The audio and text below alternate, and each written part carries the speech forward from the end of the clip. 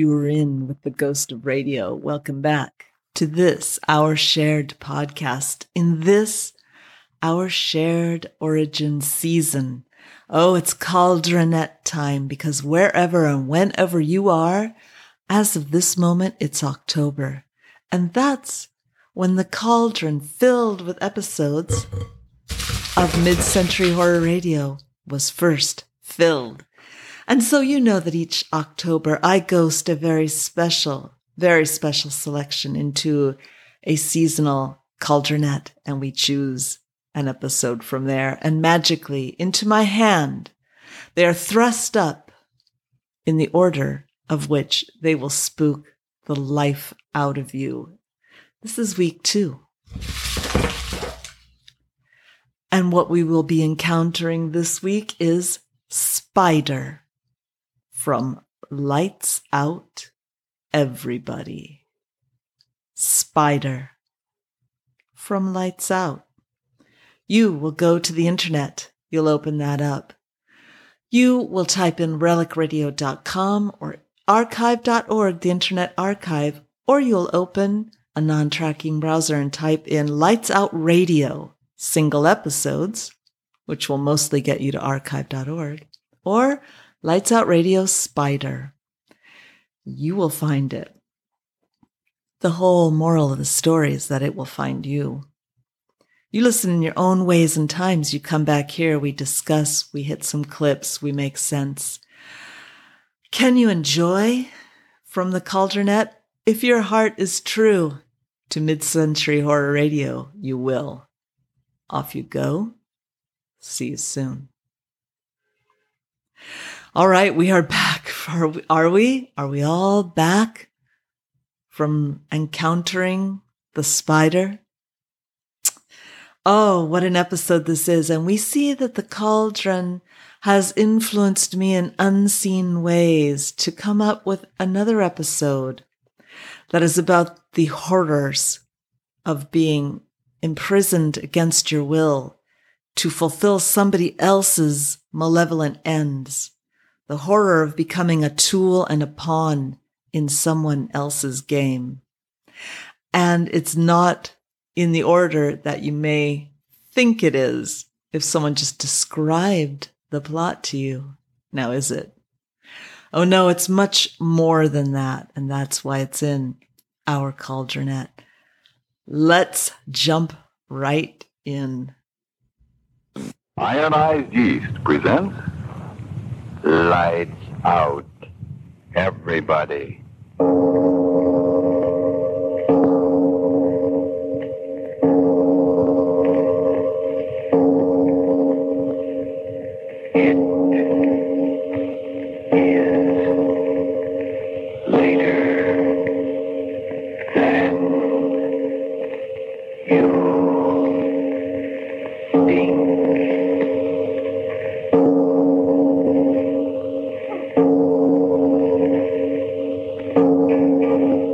Lights Out brings you stories of the supernatural and the supernormal, dramatizing the fantasies and the mysteries of the unknown. We tell you this frankly, so if you wish to avoid the excitement and tension of these imaginative plays, we urge you calmly, but sincerely, to turn off your radio now. This is Arch Obler. In these days, the jungles are full of the whine of machine gun bullets and with .25 caliber automatic rifles. There was a time, though, when the sound in the jungle was that of insects and the raucous call of jungle birds. Men went into the tropical forest for high adventures or to make money. It's of these times that our story is tonight. And now, Lights Out Everybody.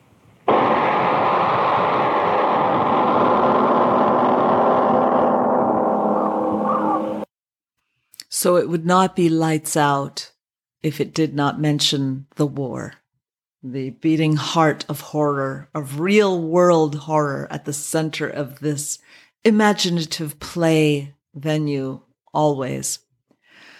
But this opening doesn't quite ring true, does it? This is one of those times when a story is delivering maybe even a little bit more than the writer or the host expected.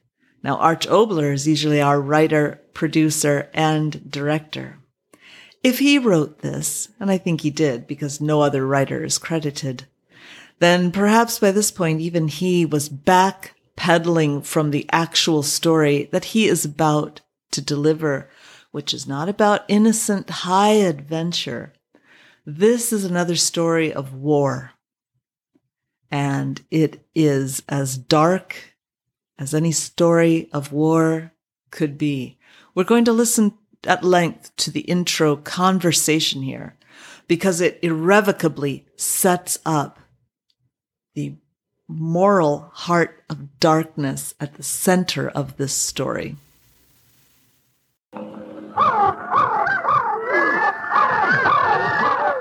The jungles of the upper Amazon.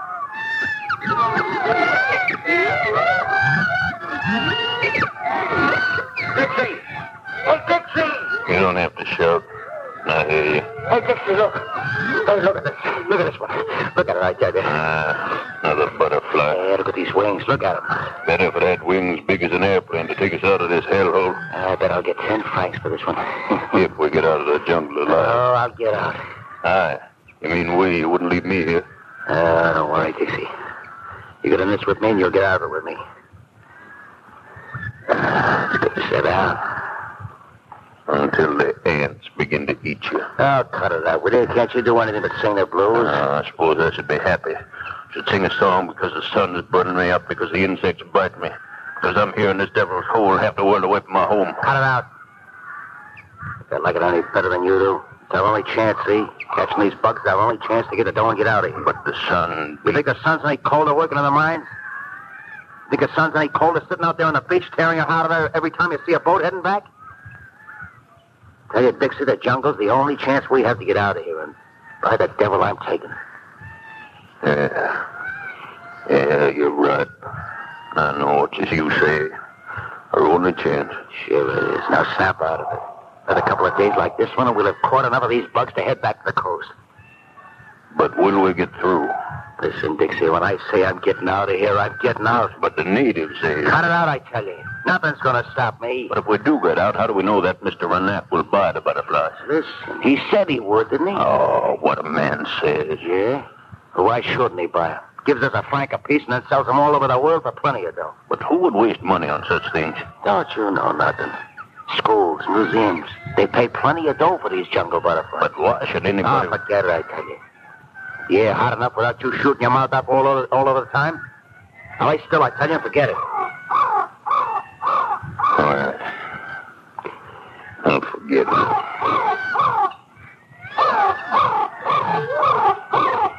Joe, I seen you laugh to yourself. Why do you laugh? I was just thinking.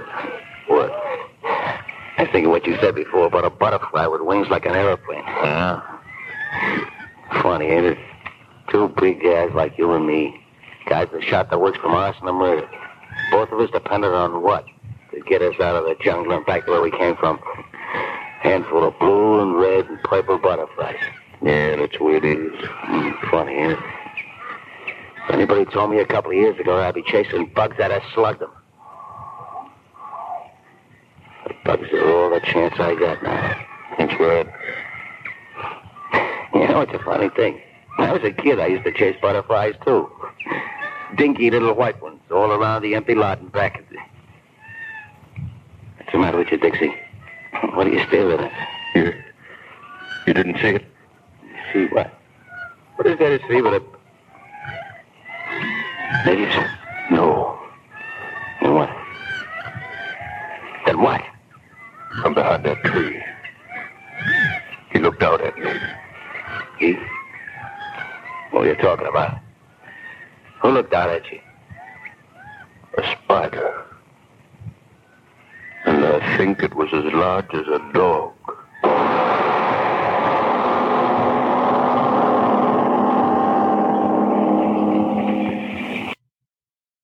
I should be happy, stuck here in this hole, half the world away from my home. That's what Dixie says, right? That he is going through the misery and the torture of being trapped somewhere far from home, where it's physically difficult, it's hot, there's insects, it's a miserable life. But he has been imprisoned there. They are both criminals.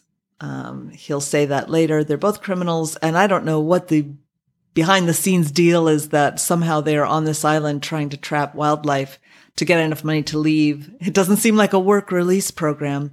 I guess they managed to avoid jail. They had to leave the U.S. because they were on the run, on the lam.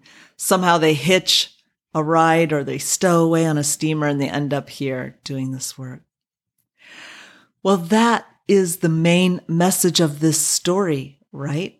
We just came off of Them last week for our first Cauldronette visit about being locked up against your will as part of somebody else's larger plan, and you are just a thing, just a piece of wood they throw on the fire to keep their plan going.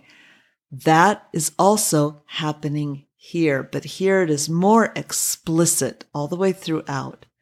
These two men who hate being trapped half a world away from their homes in an uncomfortable place where nobody cares about them and wouldn't care if they died and would exploit them until they die. These two men are doing that to all of these butterflies and other insects who live in this jungle. They capture them, they imprison them, they send them half the world away from their home where they live in horrid and miserable captivity in schoolrooms, libraries. Maybe they're killed and just their bodies are displayed. They are things to be exploited, to be trapped, taken from their home, and sent far away in misery. That is made explicitly clear at the very start of this, and it only gets worse as they go through the story and Joe actually has the spider. We will see the language that he uses about it. It ends up making it impossible for us to sympathize with him. Does that spider do anything to him that he wasn't planning on doing to that spider? We could begin to see the spider as a bit of a hero character, and we will get into some deep reads on that as we go along. And really, we get one in the next scene. So Joe also eventually sees the spider, and in this scene, he's rigging up his trap to catch it. And when he says it won't be butterflies paying our way back home, you suddenly get a King Kong parallel, right? Men who go to a tropical island, discover a giant form of wildlife, and take it back home to exploit it. The spider is the King Kong here. And that, again, sets that tone of exploitation, imprisonment, merciless, uncaring, that is going to be Joe's undoing and Dixie's.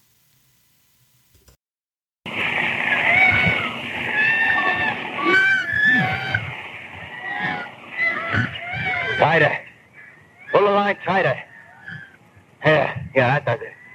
Okay, come on out of the tree now. All right. Now watch yourself. Don't shake that tree too much. That trapdoor set on a hair trigger.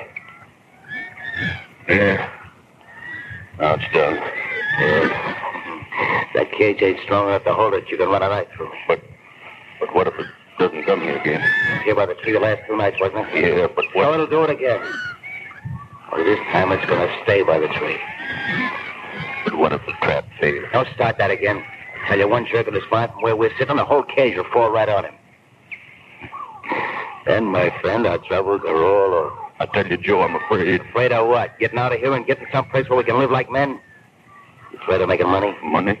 Listen, for a spider that big, I could get enough cash to float home with silk shirts on our back. Think of it. A spider that big?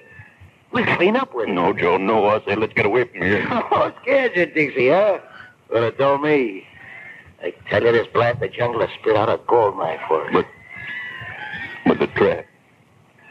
Are you sure of it, Joe? Sure, I'm sure. We'll catch them. And it won't be butterflies paying our ship their home, Dixie.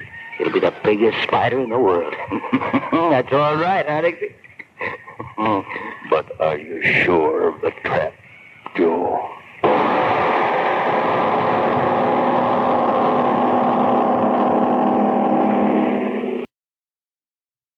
The very piercing and constant animal cries at the beginning of that clip and throughout that scene, to me, begin to sound like other animals calling for help.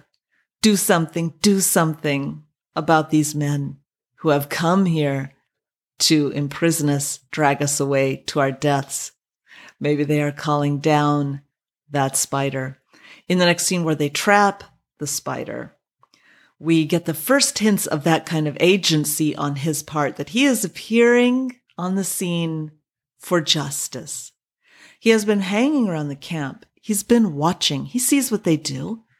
They catch these, what could be more innocent than a butterfly? They catch an innocent, harmless creature and they destroy it. They plot its destruction. He's been watching. And now he's taking the action of letting himself be caught. Now he's caught. But there's a catch to the way that he is caught that Dixie points out at the end of the scene. Keep coming. Stay quiet. Joe, let him go. Quiet, I'll kill you. Don't pull a trap. Quiet. He's looking at us. Another step and it'll be right under there. I got it. Oh, look at it, Dixie. Drat. And it's mine. The biggest spider in creation. I'll get all the money I need. Oh. Well, Dixie, what's the matter with you? Come on, why don't you say something? Trapped. And it doesn't move. Just looks at us. Yes, the judge doesn't generally move during a courtroom sentencing. The judge sits and lets the sentence come down. I really believe this message is piled on, heaped on in the next scene where Joe is speaking so openly about his cruelty. I'm going to starve this spider. I'm going to keep it in the sun, the tropical sun, so that it is just shy of being killed. I'm going to broil it and starve it until it's so weak that I can put the bottom on the cage and we can move it. Just his callous cruelty by this point has completely, if it hadn't already happened, removed Joe from the realm of our sympathy. It's so aggressive, and it's really part of the horror of this story that human beings treat other animals in this way, don't really think about it. And the fact that it's a big, scary spider is supposed to make it okay, but it does not make it okay. Nothing could make this okay. Joe. How many days since? Well, say it. Since we caught the big fella? 3. Yeah, 3 days. You haven't said it. You're telling me. Why do you? Because I'm playing it smart. Pretty soon that thing won't be caring much about anything. And I'm going to slip the bottom of that cage and off we go. They say such creatures can live for a long time without eating. Not when they're that size. I figure that sitting out there in that sun all day, well, in about a week it won't care much whatever we do with it. Joe. Yeah. How could such a creature be? What do you mean, how could it be? You're looking at it, ain't you? But such a spider. It's there, that's all that means anything to me. But such a giant creature. That's it. It's a giant, ain't it? Well, you've seen giant human beings in circuses, haven't you? Well, they just happen, that's all. That's the way this spider happened. So black. Yeah. The midnight special, ain't he? Those big, hairy legs. Once I saw an octopus. Devilfish. Oh, yeah, sure. This one looks like a dry land devilfish, is that it? Yeah. Oh, we'll have to make a billboard at the circus sideshow. Will we clean up? The legs, the strength they must have. Not when I get through it. Look at it, Joe. Be honest. Huh? Isn't there a strange fascination when you look at it closely? What are you talking about? Its eyes. Well, How they shine. so what? As if there was a thought behind it. You starting that again? All these 3 days it sits there so quietly. Its eyes like burning flames just watching. Cut it out, cut it out. If it is thinking, I'm afraid of what it is thinking. All right, so that evil plan that Joe is carrying out of torture and then abandoning, forcing out of the home, taking away, and eventual death, of course, after a horrible life as a circus sideshow or something, the King Kong plan Joe unveils there. Well, he is about to get his, right?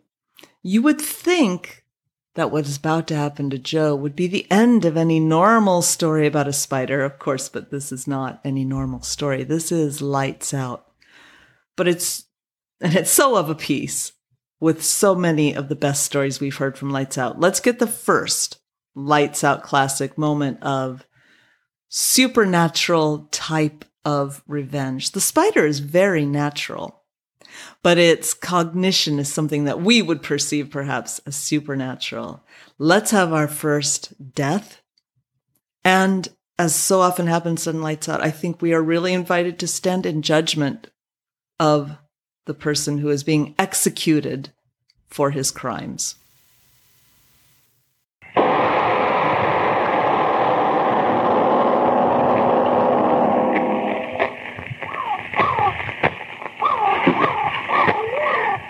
Howdy, Miss Spider.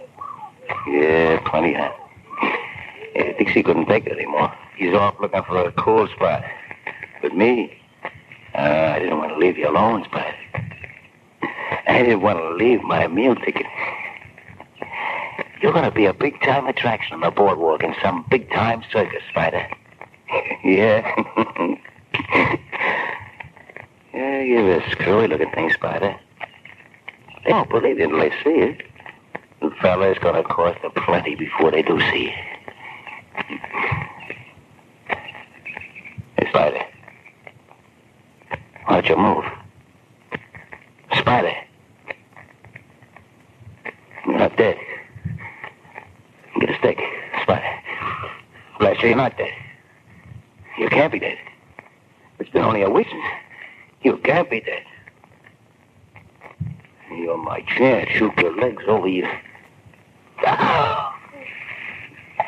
Let go. Let go of me, you bastard devil. You fool me. Let go. Let go of my arm. Get away. Let go. Dixie. Dixie. The spider. Come on, Dixie.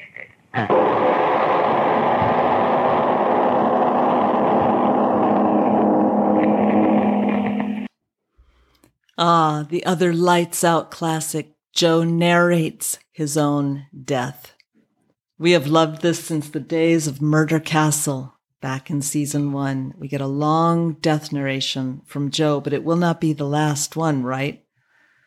When Dixie returns, he doesn't even recognize Joe's body. That is one of those wonderful details that is just left undeveloped for us. We take that and run on our own, with our own imagination, our own imaginations on that one. What does the spider do that makes Joe's body so unrecognizable? Well, Dixie wants to get out of there. He's going to pack up and leave, but he panics, and of course he falls and hurts his leg. Thus will begin, as you recall, another death narration. This is the longest narration of one's own death found in Lights Out. And I was thinking of it when I ghosted that very first welcome episode for you back a few Halloweens ago, a few Octobers ago in S1 Ep 1. This is the rest of the episode. Dixie's long, long death narration. And we're going to have to take it in pieces. Let's start with the first one. Spider's Revenge Part 2. Dixie crawls away through the night with his broken leg. Crawls and crawls and crawls so he can get away. But what does he realize when he stops crawling?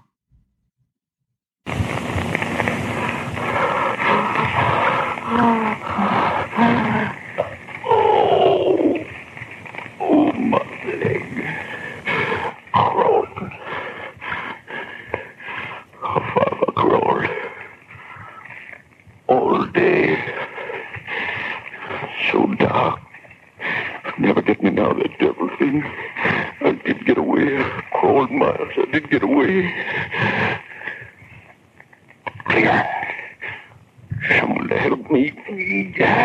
Crawl to the house. Someone to help me. So dark. Oh, tired. No strength to crawl out. Crawl and find someone to help me. And I'll be free. Free. Got something. What? A body. Joe, you, but how? What? Back in the camp. I'm back in the camp. Crawled all night in the circle back in the camper. No. That. No. Can't crawl anymore. That sound. What? Behind me. It's behind me, waiting to jump on my back. No, don't!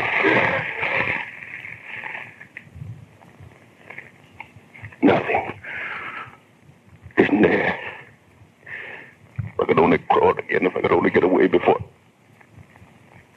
The moon coming up bright. No, I'll see what. Not here. Only you, Joe. Empty flesh over there in the moonlight. Blast you to the devil, Joe. You brought me here. You was right to you, Doc, but that spider won't get me, not me. It's gone now. My leg will get better. I will get away. Yes, I will. Spider, come back. Oh, no. No closer. No closer. No. Come back. What? On Joe. Crawling over him. But Joe is dead. What is the spider going to... Spinning a web over him. Turning him around and around like a fly. Covering him with that thick silk. What is the point at which Dixie loses his mind? Is it when he realizes he's back in the camp after crawling in a circle? Is it when he sees the spider again? Or is it when he sees the spider begin to wrap Joe up in the silk? Wrapping him up like a fly so that he can slowly consume him later.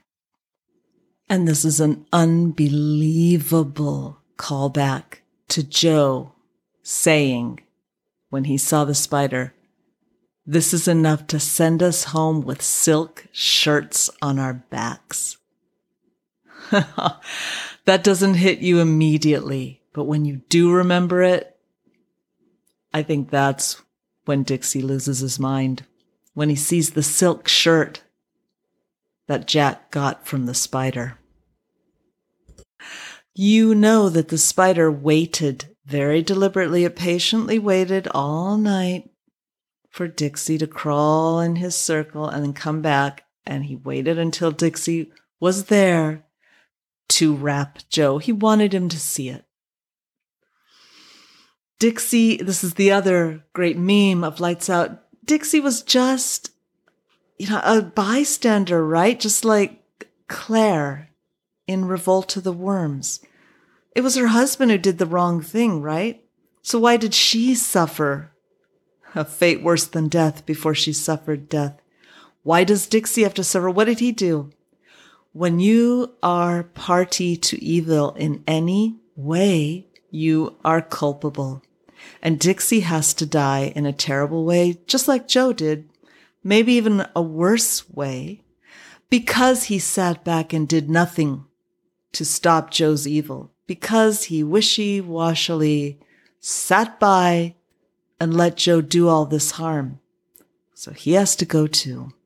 And that's what he's about to do. Let's roll through the ending of Dixie's long death narration.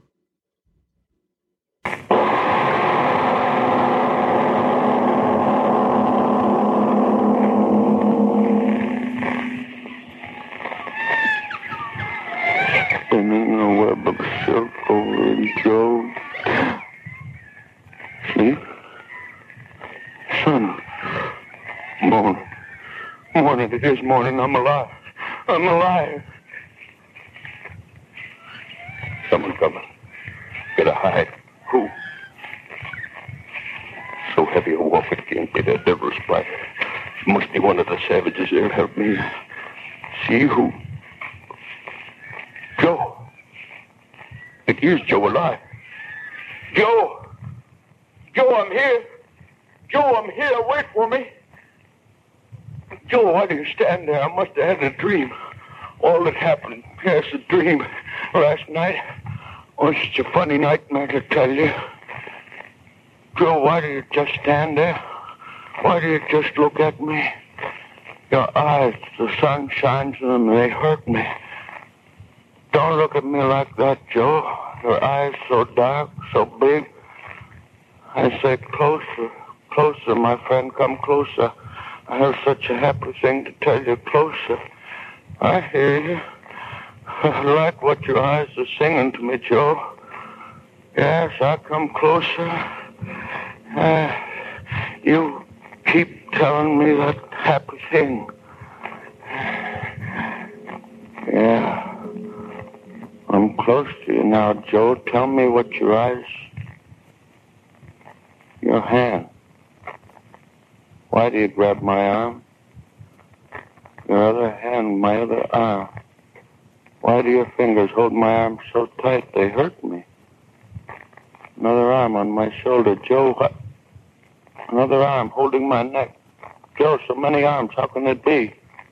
Joe, it is you. I see your face, but your eyes bigger and bigger. Sun so strong in my head, burning my head inside.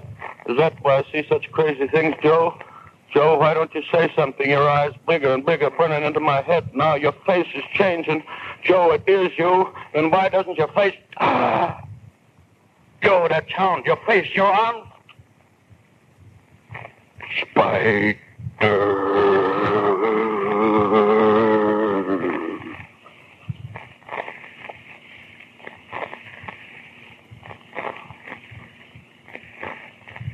You are the spider. The spider. Your eyes fooled me, didn't they? Made me think I was seeing Joe, but all the time it was you, Mr. Spider. The wonderful eyes you have, Mr. Spider. I'm not afraid anymore. Isn't that a joke? Your black arms pull me close. I see the poison dripping from your fangs, but I'm not afraid. It's very funny. When the worst thing really happens, you're not afraid. I'm not afraid. Your fangs. Closer. Closer. I'm not afraid. Right deep. Right deep.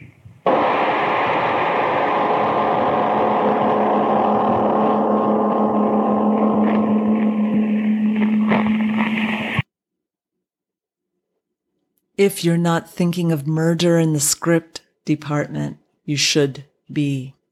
The moment at which the person is so terrified that they are actually terrified out of their wits. And here Dixie, just like Mary, says, I'm not afraid. I see him. I see him. I'm not afraid anymore.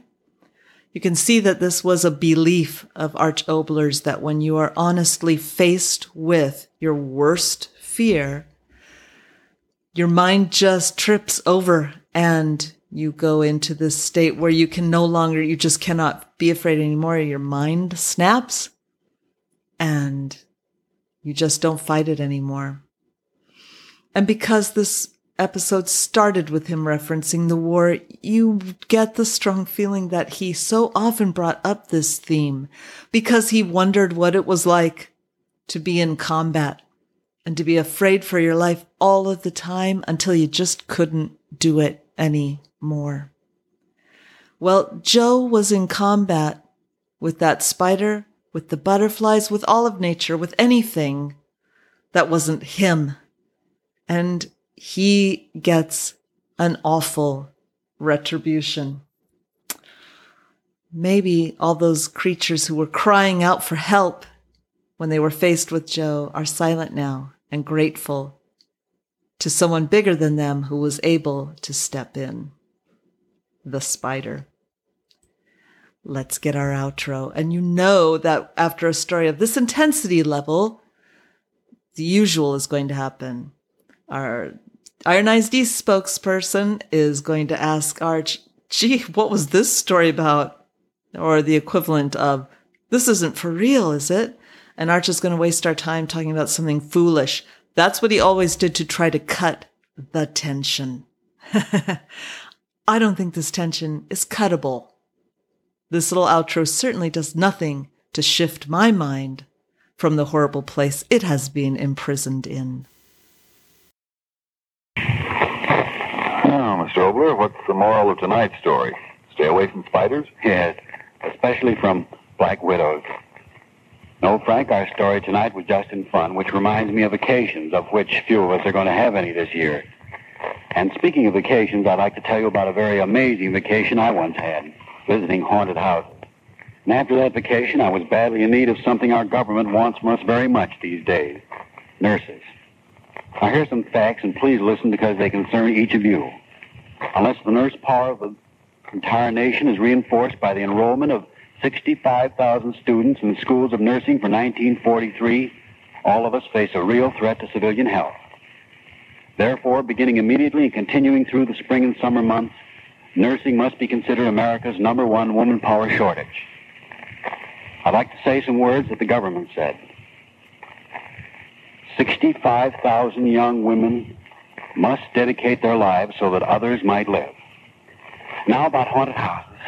Well, I visited all the legendary haunts up in New England, but, well, I went through the moss-covered old piles and creaky-floored structures and weather-beaten homes and all the places where the souls of the unhappy departed are supposed to walk through the night. What happened? I caught a violent cold and met a little old lady. Oh, who's she? Well, you'll meet her next week in a play titled Little Old Lady. And to all of you, a very, very cordial invitation to an amazing little old lady next week. Yes, tune in next Tuesday again for Arch Obler's eerie story, Little Old Lady. It is later than you think. Well, he did his best. He did all he could, but there's no way we leave this episode shaking off what we have just heard.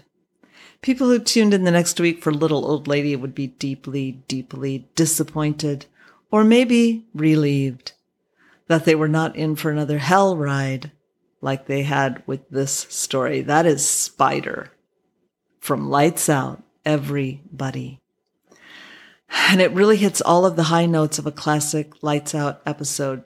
Retributive justice, deep horror, death narrations, and a backpedaling outro. Well, we're only 2 steps into this cauldronette, and already we find ourselves behind a door that is really closing fast, isn't it? That theme of being trapped for somebody else's purposes seems to be what the cauldron wants us to think about this origin season. And so, of course, we will gratify it. That's what we have to do, whether we are in Omaha, Rockville, Meadville, or Cleveland. We know where we are. We know where we want to stay. Of our own free will, of course, and that's around this cauldronette. I know that you'll be here next week, waiting to see just how far this horrible journey goes. Well, until that anticipated moment go your way this week. Be safe, be happy, and I'll see you soon. Why do you grab my arm? Your other hand, my other arm. Why do your fingers hold my arm so tight they hurt me? Another arm on my shoulder. Joe, what? Another arm holding my neck. Joe, so many arms, how can it be?